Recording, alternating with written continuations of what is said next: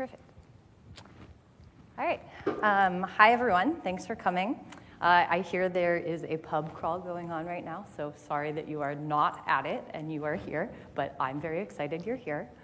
I'm Veronica Mapes. I'm the Technical Program Manager for Human Computation and Measurement at Pinterest, which encompasses, Pinterest, which encompasses all of our human evaluation and crowdsourcing efforts. And I'm here today to talk about humans versus machines, but more specifically, how Pinterest has leveraged Mechanical Turk to improve the content that we provide our pinners. So like most internet companies these days, Pinterest has a wide range of types of content. Our key component is a pin, but at the core of that pin is an image, and that image has objects in it. Those objects have labels. And the pin itself is related to different search queries and topics and annotations. And before a machine is smart enough to understand the connections between all of these pieces of content, a human has to actually sit down and create those connections. And that's what we at Pinterest think of as human eval. It's the process of having multiple people perform microtasks to solve a larger problem. And those microtasks tend to be labeling content. And the larger problem tends to fall into one of four categories that we rely on for human eval. I'll walk through each and give an example of how we've leveraged human eval in this way to improve the product. The first one I'll talk about is labeling content for training and testing machine learning models.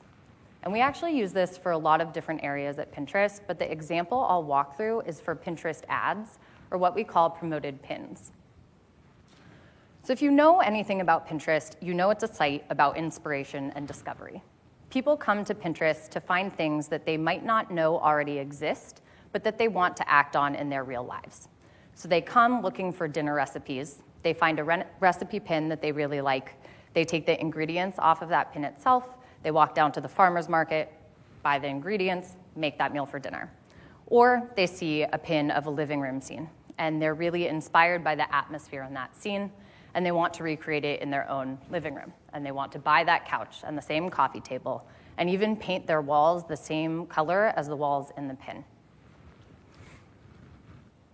And these online moments of inspiration are really unique to Pinterest.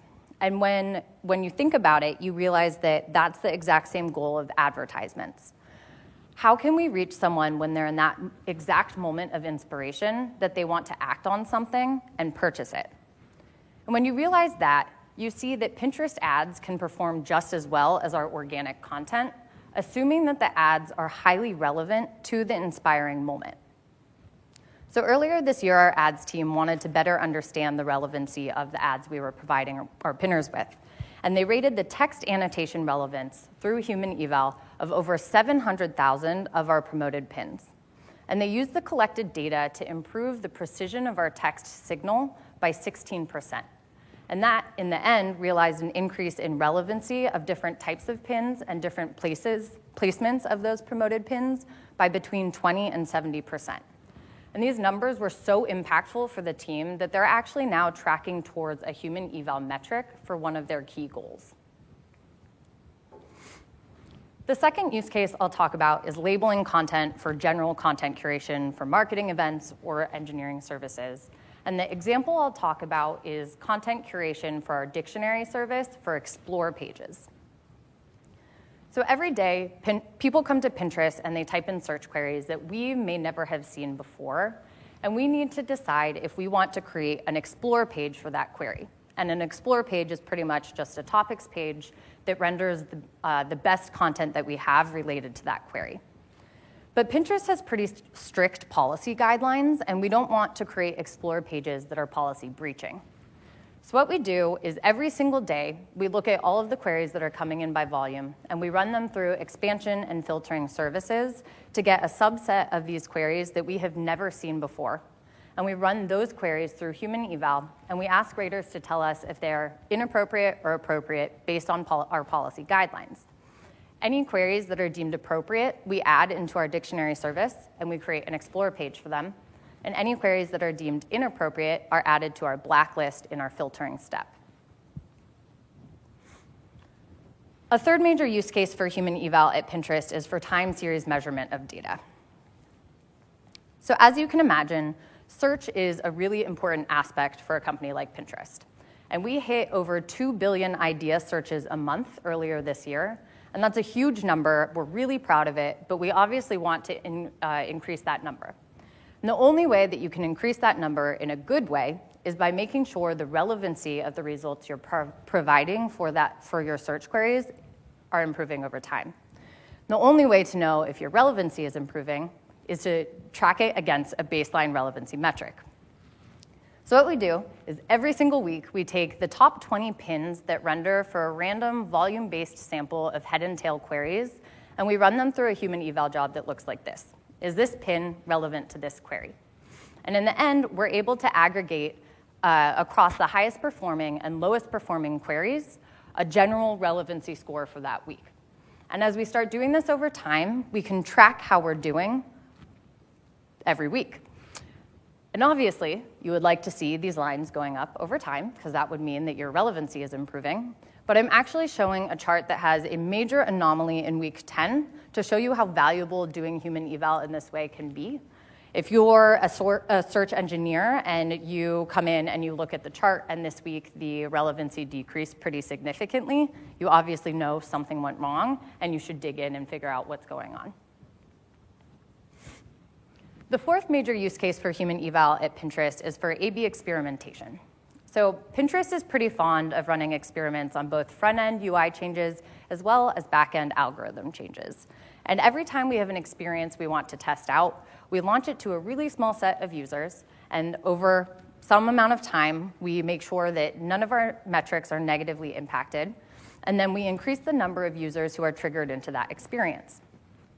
But sometimes our experiences can be really controversial, and we risk putting users into a really negative experience that has a lasting impression. And so what we introduced was actually doing offline human eval on certain types of A/B experimentation. So take a search ranking algorithm, for example. We're now able to take all of the queries that had the highest churn in pin results because of that experiment that we're testing out, and render treatment and control experiences side by side so that we can ask a rater which experience is more relevant to a query. And then in the end, we can aggregate that experience's overall relevancy to decide if it's going to be positively impactful on the end user's experience. And we can do this without impacting our actual users. So we've been using human eval for these use cases for a few years, but it really started to take off in early 2016. And even just in the first 6 months of 2017, you can see how significantly we increased our usage of human eval. But how did we get here? How did we get to be a company that relies so much on human eval? And to talk about that, I'll go back to early 2016. We had no human eval engineering team at the time and no human eval program. The engineers who are part of our human computation team now were actually part of the search tooling engineering team back then. And their search product managers started coming to them with their human eval requests. They just felt this team was the natural owner for these requests. But the team was so minimally resourced that they weren't able to own the requests from start to finish. And then over time, as the requests got larger and the number of requests increased, the team wasn't even really able to sit down with those product managers and make sure they understood how to use any of the platforms, the human eval platforms that we had been contracting with. So what would happen is people would come to us and tell us about a human eval project they wanted to run, and we would tell them which platforms we worked with provided the functionality that their project required. But then it was really up to them to go figure out how to use that platform, how to create templates, how to launch their job, analyze their data.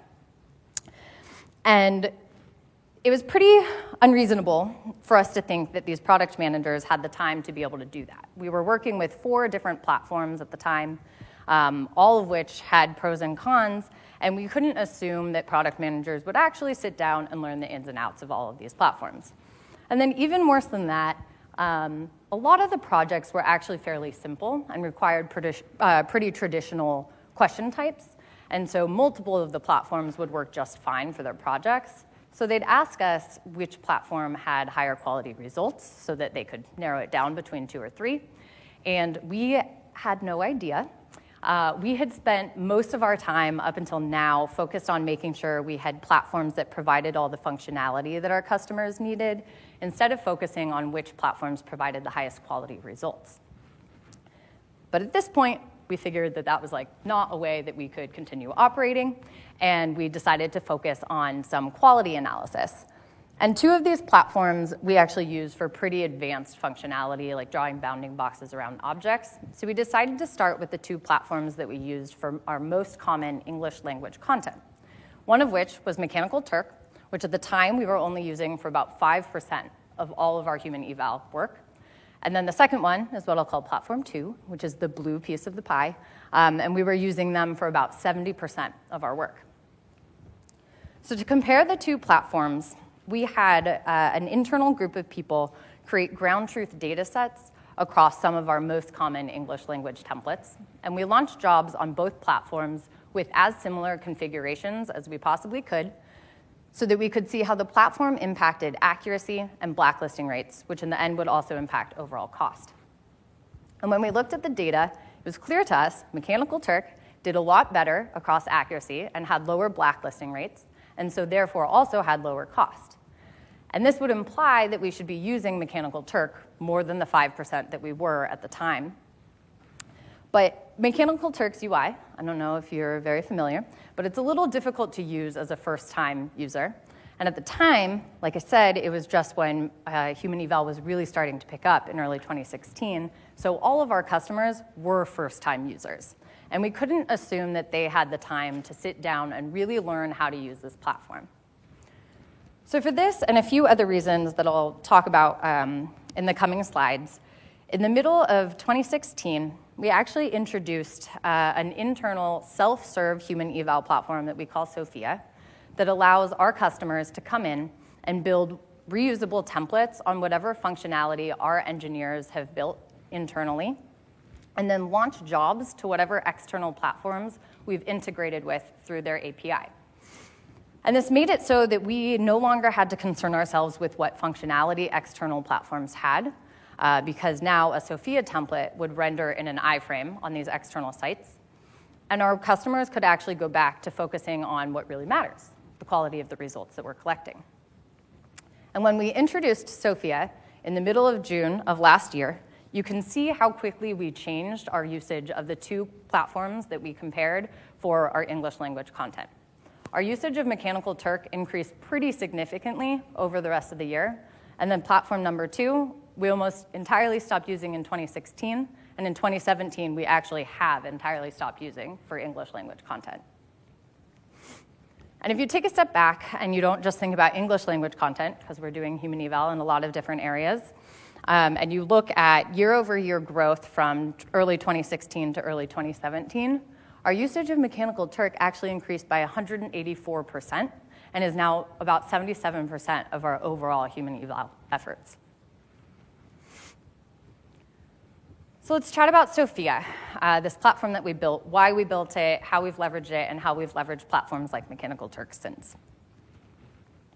Throughout building it, we had 4 key goals that we continued to track towards along the way.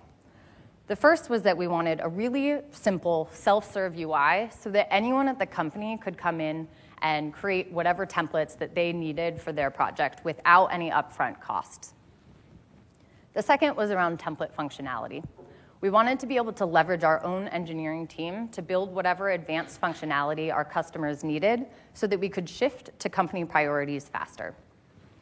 The third was around results quality. Because we'd been working with so many different external platforms, we had no consistency in the quality of the results we were collecting. And then the fourth, for reducing costs, we've seen a pretty significant increase in our human eval budget since 2015, but we're always trying to do what we can to get more with the budget that we're given. Now, I'm not going to talk about the UI, if you can just take my word for it. It's pretty simple. It doesn't take that much to learn. But I will go into the other 3 goals and talk about a few different initiatives we focused on in each area. And I do want to take a second here before I get into everything to say that just because this is the approach that Pinterest took does not mean it's something that you necessarily have to do in building your own platform to get these initiatives I'll talk about. A lot of them might already exist on external platforms already. So I do encourage you, if something's interesting to you, stick around and talk to other people in the room, figure out what platforms they're using and what functionality those platforms provide. Because for sure, some of this stuff you can go back to your offices next week and start using right away. So for template functionality, most of the platforms we worked with provided all of the traditional question types that we needed, like radio buttons, checkboxes, drop-downs, things like that. But a lot of our customer requests were pretty advanced, and we wanted to be able to shift our own engineering resources to build whatever functionality they needed at the time, so that we could shift to whatever priorities our company was focused on. And the first real driver for us here was the ability to render pins the way that they appear on Pinterest. So yes, a pin at its core is an image, but it actually appears differently depending on what type of pin it is and what feed it's in. Some pins have titles and descriptions, some have in-stock and out-of-stock information and pricing, and then we have recipe pins that have the actual ingredients on the pin itself. And we needed to be sure that the labels that we were collecting on those pins were representative of the full experience a pinner sees when they're on our site, and not just one aspect of that pin. And we knew that this was something that no external platform would prioritize in building, and something we had to take into our own hands. As for advanced question functionality itself, this is an image that you saw earlier when I was talking about the A/B experimentation use case. This is a template that we built in Sophia that we call a side-by-side template that allows us to render two different experiences right next to each other and ask raters which side is better against something like a query or a topic. We're able to randomize and track which side the two experiences show up on. And then in the end, we can aggregate the overall quality or relevancy of the two different experiences and decide which one is better. This third one that I've called object identification actually includes three different key template features or functionality that we wanted to build in Sophia. Selectable pin grid, drawing bounding boxes, and asking for judgments iteratively. So we use this for a product initiative that we have that's called Shop the Look, where a pinner might be looking at a pin of a bedroom scene, like the one on the left, and decide that they really like that headboard and they want to purchase it. And so Pinterest wants to provide them with product pins that match that object in a non-product image. So what this means from a human eval perspective is that we wanted raters to be able to look at an image and draw bounding boxes around objects in that image and label the objects. And then by using a selectable pin grid, like what you see on the right, have them select product pins from our inventory that map to the original object. But because we wanted to increase the recall of all of the objects in the image, we wanted to be able to ask for people to rate this iteratively. So we'd ask one person to do a certain amount of the work, and then we'd ask a second person to look at the work that was done and say whether or not more work needed to be done so it could go back through for a second iteration. Our third goal of results quality is actually really important to us. Because we'd been working with so many different external platforms, we knew that there was no consistency in the results that we were collecting. But now that we're working with Sophia and we're able to standardize some of our quality initiatives on Sophia's end, we're much closer to guaranteeing a certain level of reliability across all of our human eval projects. And we actually start at the very beginning of a human eval project. Before a project owner is allowed to officially launch a job to the crowd, we ask that they go through a template validation process that we call a crowd accuracy test. And the gist of it is that we want to ensure the crowd understands the task that we're actually putting in front of them. So we ask the project owner to create a ground truth data set based on the template that they've created and are providing to the crowd, and then launch that job to the crowd. And we calculate the crowd's overall accuracy score so that we can use that as a pretty fair and reliable signal for how reliable the data will be on that template for future job runs. If the crowd accuracy score is pretty high, that implies to us that the crowd understands what we're asking them to do. But if the crowd accuracy score is fairly low, we ask the template creator to go through and review all of the disagreements that the crowd had and come away with patterns from those disagreements so that they can improve the template instructions. Sometimes this process only requires like one go. Some of our projects have had to actually go through 8 or 9 different iterations before we reached a level of alignment with the crowd that we were happy with. A second initiative we focused on was around the aggregation strategies that we used to decide what the crowd's overall quality was. Initially, when we were working directly on all of these external platforms, we'd look at the crowd's overall accuracy. So how often was each unique answer that we collected from the crowd, how often was that correct against our ground truth data? But once we started working with Sophia, we were collecting all of the answer data in our own database, and we could play with it a little bit more easily. And we immediately started looking at how the majority voting aggregation changed our understanding of the crowd's accuracy. So instead of looking at each unique answer that we collected from the crowd, we now look at the majority vote for each unique question that we collect from the crowd. And when we did that across a few of our major, most common templates, you can see that the majority voting aggregation showed that the crowd's accuracy was a lot higher. But we thought that we could actually do even better, and earlier this year, we asked a data scientist to build out an expectation maximization model that puts more weight on answers from workers who tend to agree with the crowd more often than answers from workers who tend to disagree with the crowd more often. And you can see that the expectation maximization aggregation strategy does slightly better over even the majority voting aggregation strategy. And these aren't the only 3 that you can test out, and we're still experimenting with which one we think is the best for us and plan on doing a lot more analysis around this in 2018. So this quality initiative that I'll talk about for blacklisting, the example I'll go into might be fairly obvious, but I still kind of wanted to talk about it. I still think it's a valuable lesson.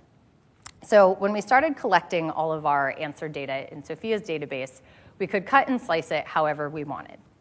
And we started to notice that across a lot of our jobs, we had a lot of workers who were always answering the exact same answer option every time we asked them a question. So in a, is this pin relevant to this query question, they were always saying, yes, the pin is relevant. And we came up with a pretty naive metric for them, and we called it %1. So if you're high up on the %1 scale, you are more often than not selecting the exact same answer option. And we felt there was no way that our data was so skewed. So we decided to look into the data, and we looked into the workers themselves, and came away with the idea that they just must be spammers. They are not really paying attention to the task that we're putting in front of them. They're just answering whatever the very first answer option is. And we wanted to eliminate these spammers. And the easiest way to do that was by implementing some type of blacklisting strategy where we insert one test question into each assignment that a worker works on. And if they fail that test question, their work is thrown out and they're disallowed from continuing to work on that project. But the key here was that we needed to make sure that our test questions were fully representative of the data set as well as the answer options that we're providing the workers. So in the pin to query pair example, we now needed to make sure we had 50% of our test questions were yes, the pin is relevant, and 50% were no, the pin is irrelevant. And when we did this, you can see we got rid of all of those spammers. And our thinking behind it was that the people who were high on the %1 chart, they would then see these test questions, and they would be more likely to see a definitively irrelevant pair. And so that if they are not paying attention and they actually are spammers, we will block them from our job. And again, like I said, the example might be obvious and our blacklisting implementation might be fairly naive, but just doing that naive implementation definitely improved the accuracy we were getting from the crowd. The last quality initiative I'll talk about is around qualifications, and this is actually something that Mechanical Turk is a pretty strong leader in. And the idea here is that if you select workers who are really high quality, the content labels that you collect from that hand-picked crowd are much more reliable than the labels that you collect from a generic crowd. And when you look at the data, that's exactly the case. If you compare the general crowd to each individual really high-quality worker, or then to the group of that high-quality workers, you see how much impact you can get from the qualification. And it doesn't just have to be people that you have found to be really high quality. It can be something like you're looking for people who have a certain level of expertise in something that you put into a qualification. Our last goal of reducing cost is something I'm sure everyone in this room has thought about. And like I said, we've had a pretty significant increase in human eval budget since 2015, but we're still trying to do whatever we can to reduce the costs. And the first initiative we focused on was around objective test questions. So historically, we didn't provide much guidance to project owners in creating test questions. We just let them do whatever they thought made the most sense for their job. But project owners tended to always be in a hurry, and so that meant that their test questions were created somewhat haphazardly. They'd answer in a way that they thought was right, but without the right level of concentration, that can be somewhat arbitrary. And we noticed that it was even inconsistent across project owners from the same initiative. And what would happen then is workers would come in and work on an assignment, and they'd see one of these arbitrary test questions, and they would fail it, and their work would be blacklisted, and they would no longer be able to participate on that project. And while their work is going through review, because we prioritize for job completion time, we'd actually request another worker redo all of the currently blacklisted work. But if that first worker ended up being blacklisted for an invalid reason, we'd pay them for the work that they did, so we'd end up paying two people for the same work.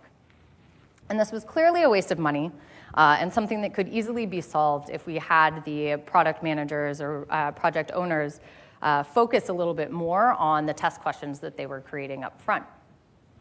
And to prove the effort would be worth it, we categorized the agreement level of 5 different internal employees on a ground truth data set into weak, strong, and unanimous data points. And we compared the crowd's accuracy to the entire data set, as well as the crowd's accuracy to just the strong and unanimous agreement points. And when we did that, you can see that the filtered accuracy, so the filtered accuracy without the weak agreement data points, the crowd had a much higher accuracy there.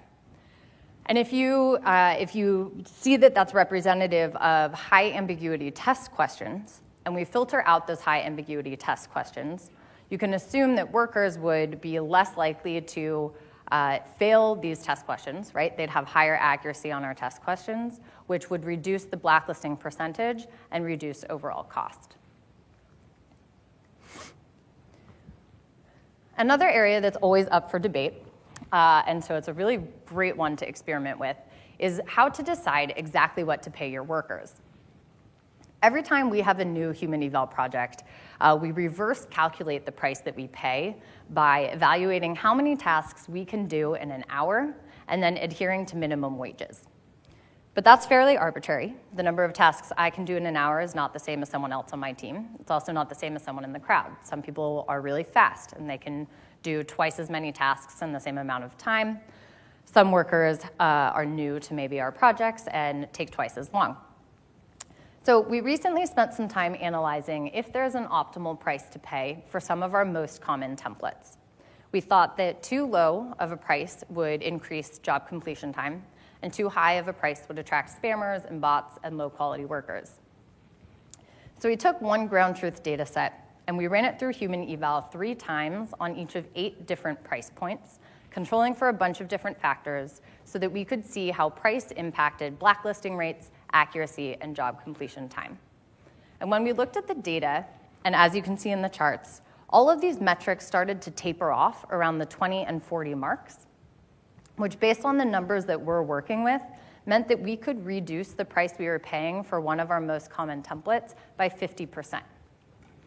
And this template that we're using is one that we actually use for the time series measurement use case that I talked about earlier, which means that we run it once a week in each of 6 different locales.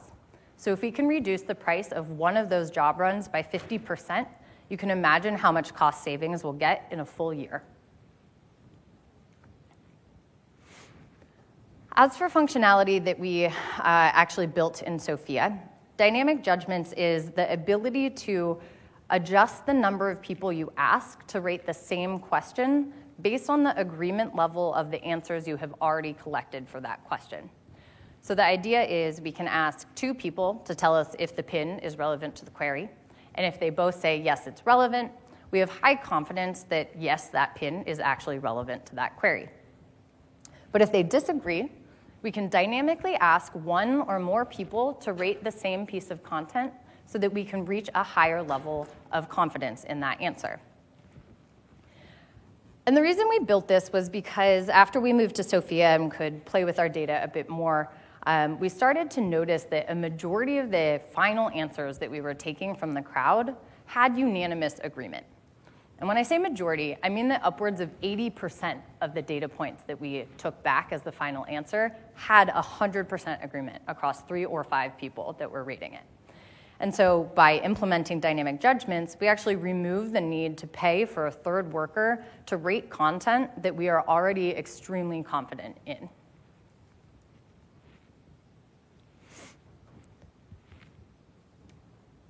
Another cost savings area we focused on was limiting the number of assignments that one worker can participate on at the same time. So based on the way that we're integrated with external platforms, one internal human eval job actually creates multiple external human eval jobs. So in Mechanical Turk terminology, one Sophia job creates multiple hits that a worker can open up at the same time. And this caused some quality and cost problems for us.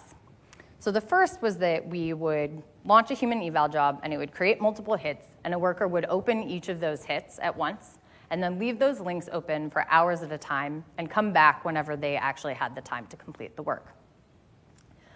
Because we optimize for job completion time, we built in an abandonment workflow. So if an assignment is not actually submitted in a certain amount of time, we release that work back to the crowd and ask that someone else do it. Unfortunately, this obviously increases job completion time because we have to wait for that abandonment workflow to run.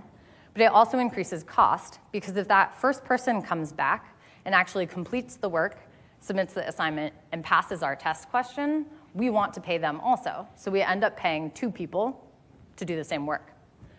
The second issue is that if people open up a bunch of our links at the same time and work on our projects across hours and hours, they can hit a point of repetition fatigue where their quality just starts to decrease because they've looked at the same stuff for so long.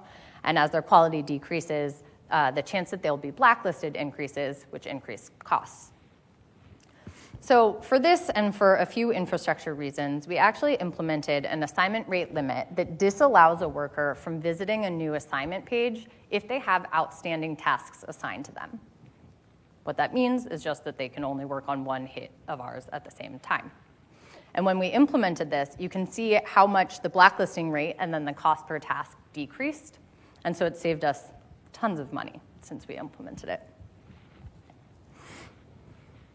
So I've talked about Sophia and how Pinterest has used human eval over the past few years. But what's next for us? Pinners come to Pinterest and they save content that they really like, and they follow other people who have similar interests as them. And we track all of the connections behind the actions that they take on the site so that we can provide them with a better experience in the end. But the question is, are we actually successfully understanding who these people are and what they like? So in 2017, we started moving towards doing personalized human eval. We built an in-app user communication platform that allows us to actually better understand how our content is perceived by actual cohorts of our pinners. And we're just getting started with this. So far, it's pretty promising. We've already used it to leverage our pinners to better understand the precision of our user profile annotations, which is a major piece of being able to render high quality and highly relevant ads. And we have a lot of other projects going on right now, too. So something we'll work on in 2018. Thanks for coming. My email address is veronica@pinterest.com if you have any follow-up questions. I'm here for a little bit longer. The timer didn't start right when I started, so I don't actually know how much time I have. It didn't start when I started, though. That's good? Cool. So plenty of time if you guys want to do Q&A now, but I'm also happy to chat afterwards. Any questions? Cool. Thanks for coming.